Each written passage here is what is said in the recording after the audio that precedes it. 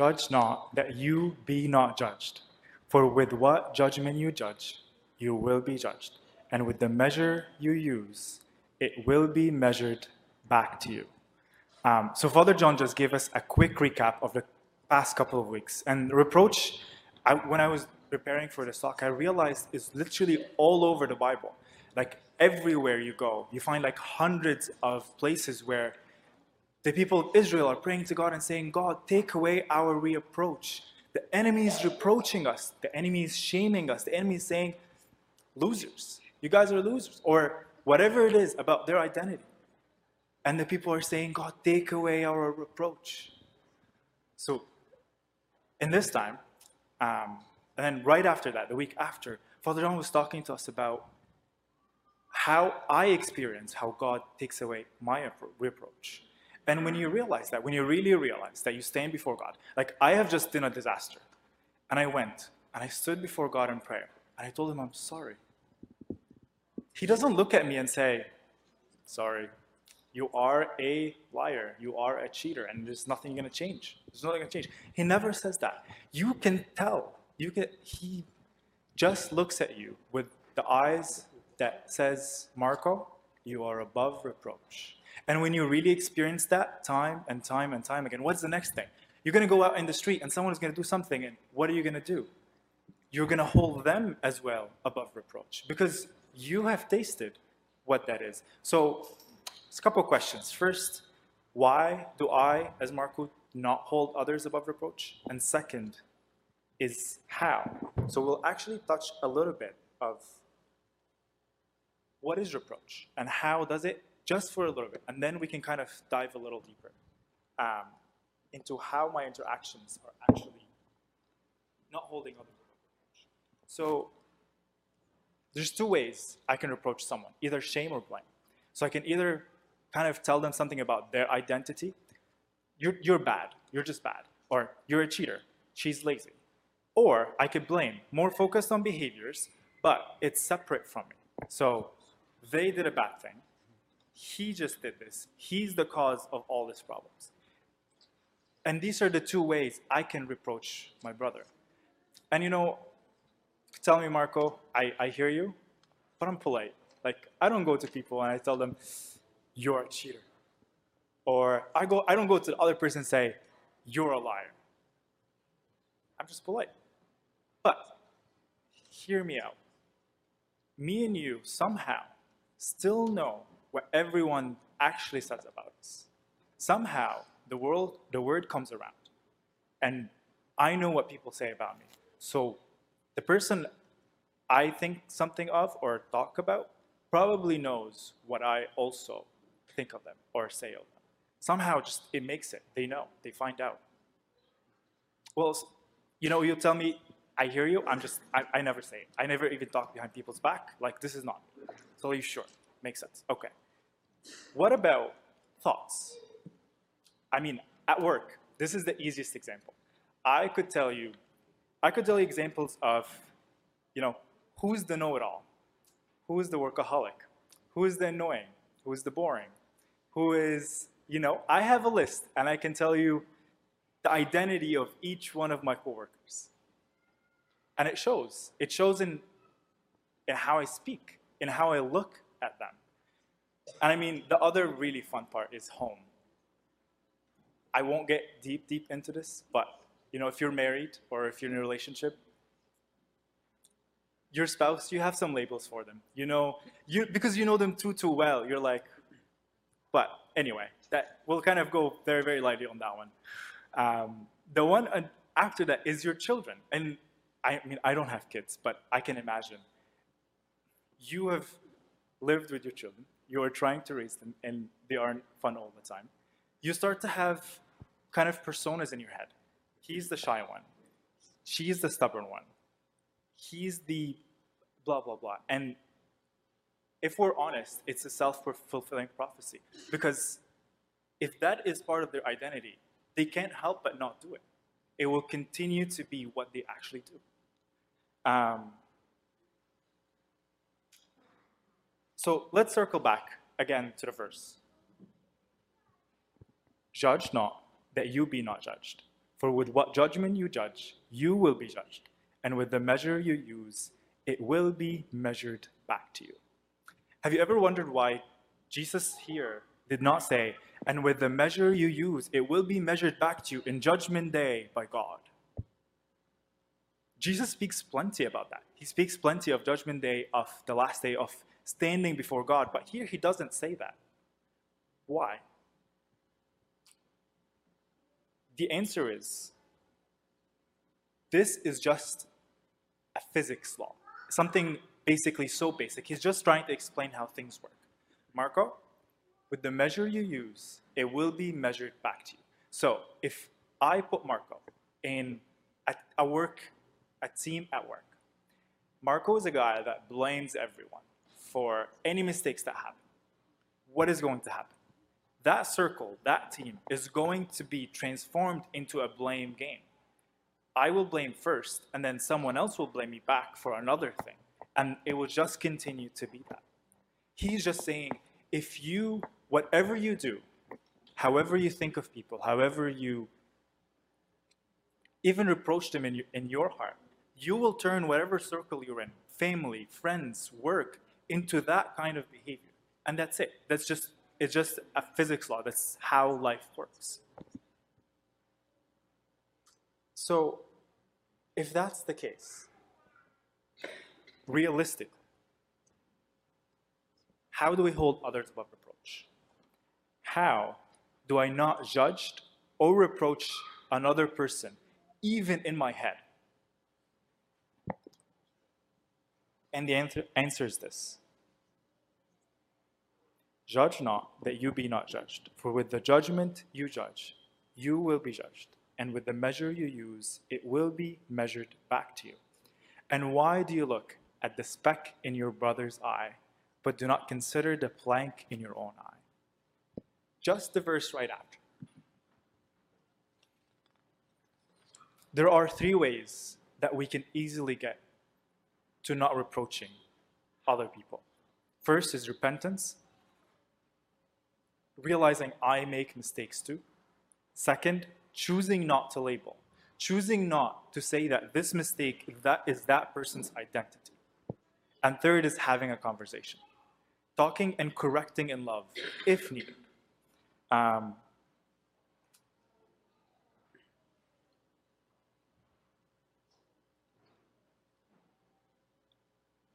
There's a couple of really, really good examples. So this is kind of a mini Bible study.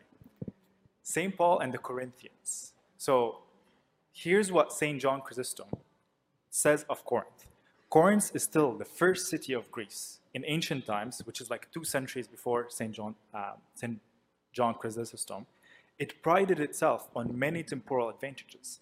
Above all, its great wealth. The city was full of orators and philosophers, one of whom was considered one of the 7 wise men of his time. So when I looked it up, there were basically the top 3 cities in ancient Greece: Athena, Sparta, and the one right after is Corinth. They were philosophers, they were really smart, really rich, like well set. They had it all. So St. Paul went, preached the gospel, stayed with them for a few months, left, talked to them after, and now he's hearing back disasters happening in the church. So the church first is like completely separated. Some people say, oh, I follow Paul. Some say, I follow Apollos. I am of Jesus. I'm neither of them. Different, they're all fighting. Some people are cheating each other and doing things behind each other back, and then they're suing the hell out of each other. They're going out into the courts, and they're like, you owe me this, you owe me that, all against each other. Someone was sleeping with his stepmother, and he became a leader in that church. The people were teaching terrible things about marriage. It was in shambles. And St. Paul needed to go, needed to tell them something. So what does he do? So he starts the very first verse. He's talking to them. And he says, Paul, called to be an apostle of Jesus Christ through the will of God, to the church in Corinth, and Sosthenes our brother, to the church of God, which is at Corinth, to those who are sanctified in Christ Jesus, called to be saints, with all who are in every place, call on the name of Jesus Christ our Lord, both theirs and ours. At the very, very beginning, he could have said, you idolaters, you whatever, but he tried to instill in them their identity. Who are you? You are sanctified. You're called to be saint, and that's who you are. I believe it. I know all of this is happening, but that's beside the point. You are sanctified, and that's how he speaks to them, even though he knows all what is happening, and even though he's going to correct them just in a little bit. But their identity is none of these things that he heard.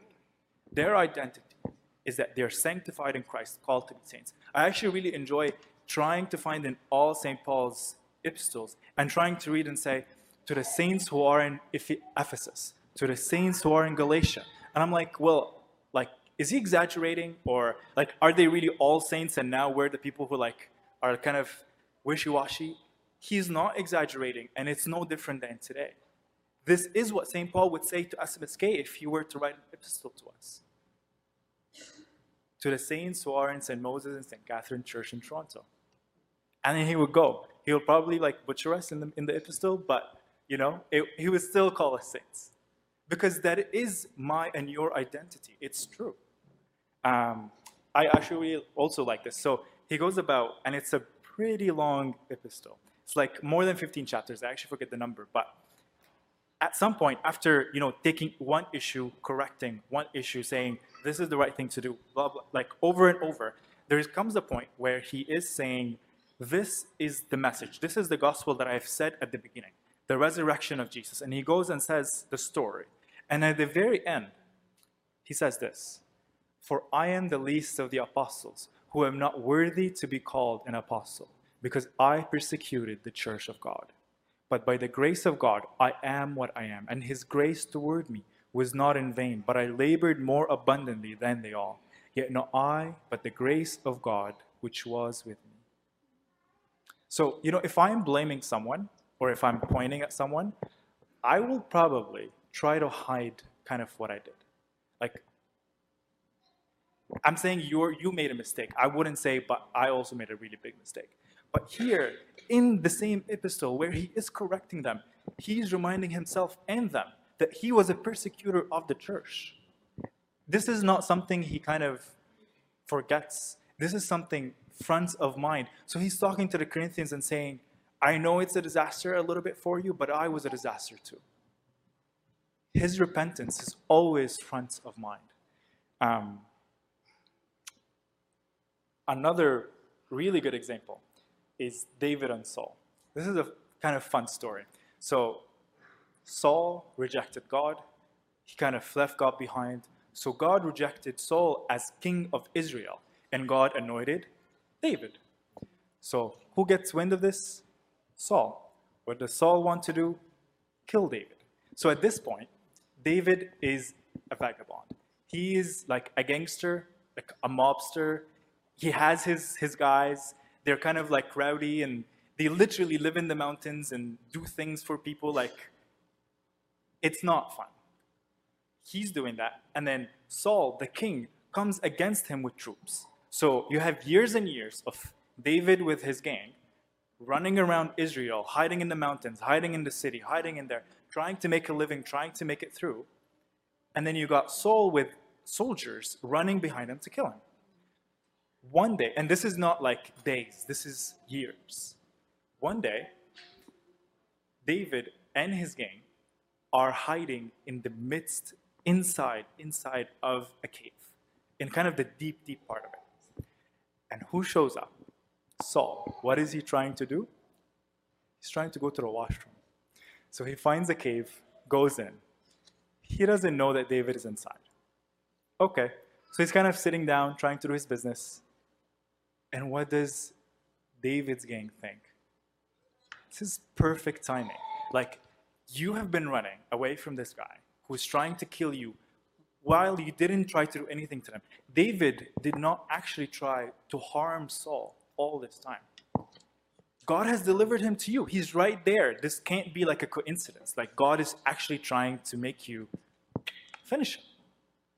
So David does this. He goes, cuts the edge of the robe of Saul. And then I'll read the rest of the verses. This is only part of it. And now it happened afterward that David's heart troubled him because he had cut Saul's robe. And he said to his men, "The Lord forbid that I should do this thing to my master, the Lord's anointed, to stretch out my hand against him, seeing he is anointed of the Lord." So David restrained his servants with these words, and did not allow them to rise against Saul.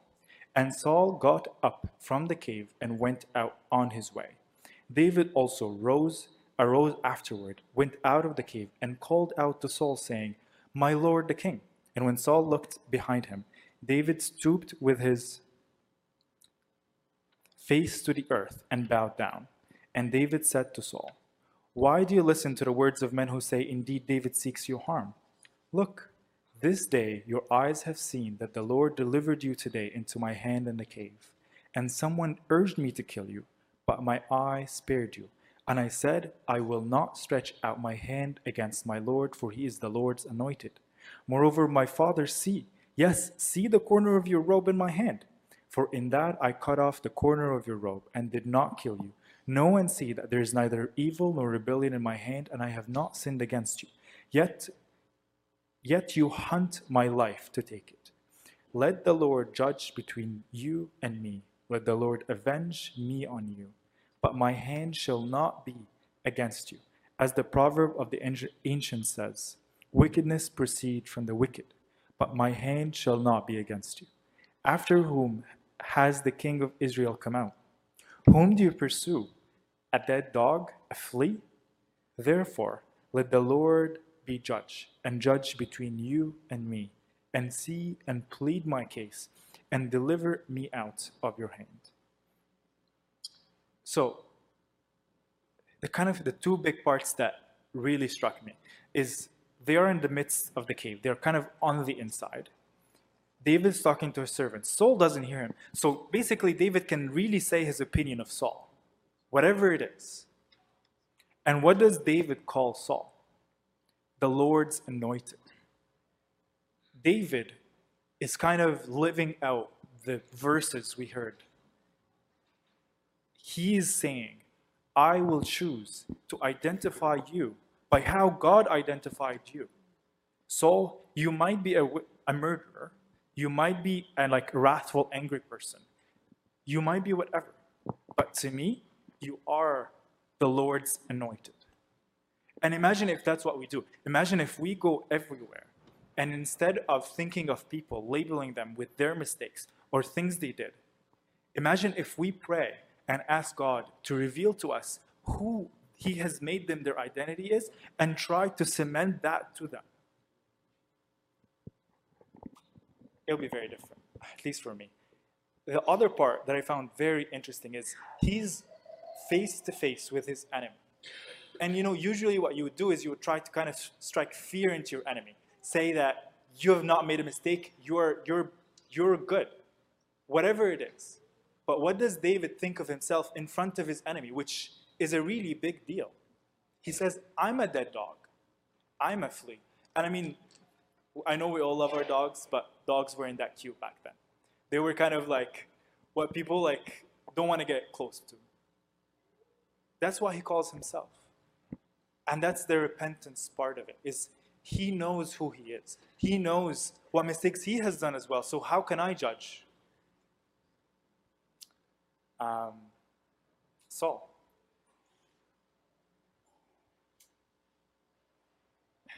I've learned this from Father John, and it really changed how I see things. And this is specifically for marriages and spouses. What I learned from him was that one of the most powerful things is to have your spouse look at you and only see the good. They know you well. They know all the things that you don't do well. They know your identity pretty well. They know all your mistakes, all the ways you hurt them, all the ways that you always keep falling over and over and over.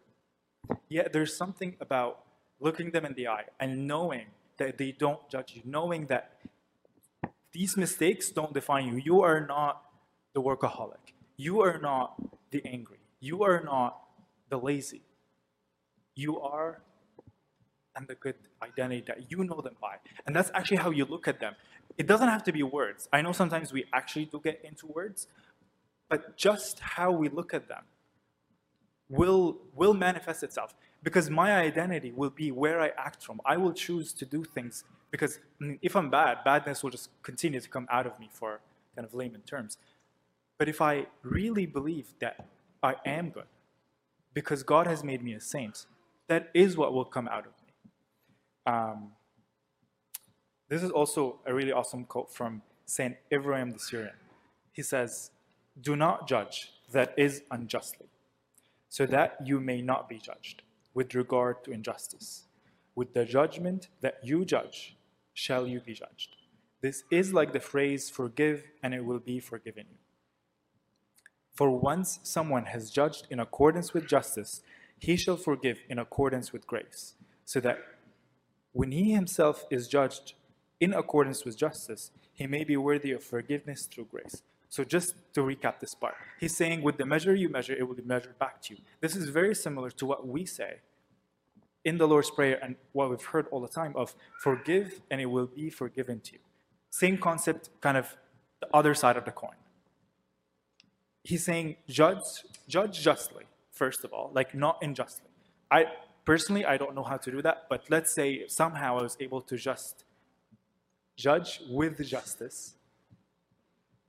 He's saying once you do that, forgive with grace. So you have judged and you know it's just, you know that person did that wrong.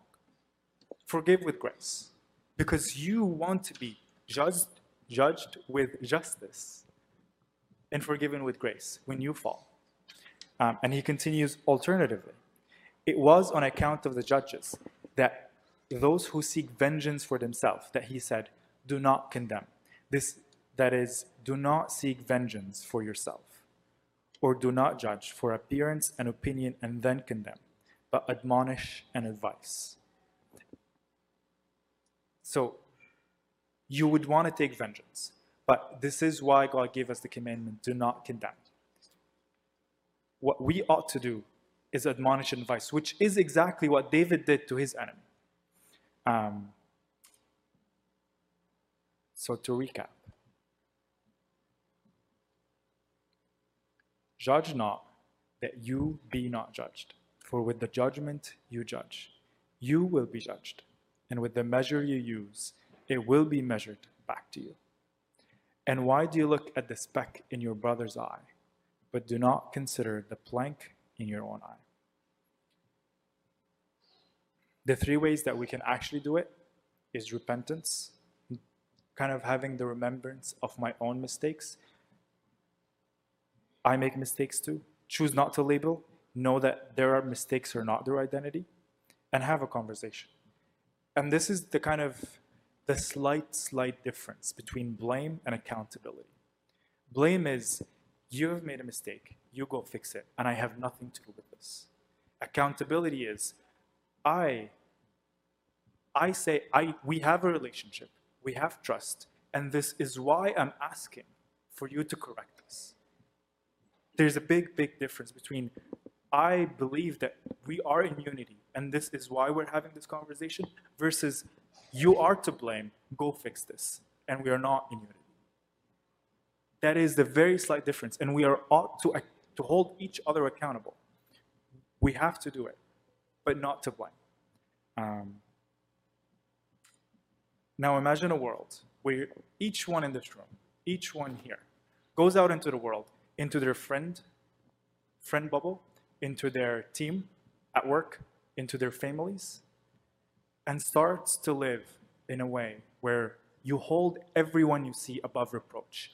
You look at them with the eyes of not judging. Each one of those bubbles will be transformed into heaven. And imagine now if after that you empower each one of those with telling them what their identity is actually in Christ, well, that will truly be heaven. Glory be to God forever and ever. you.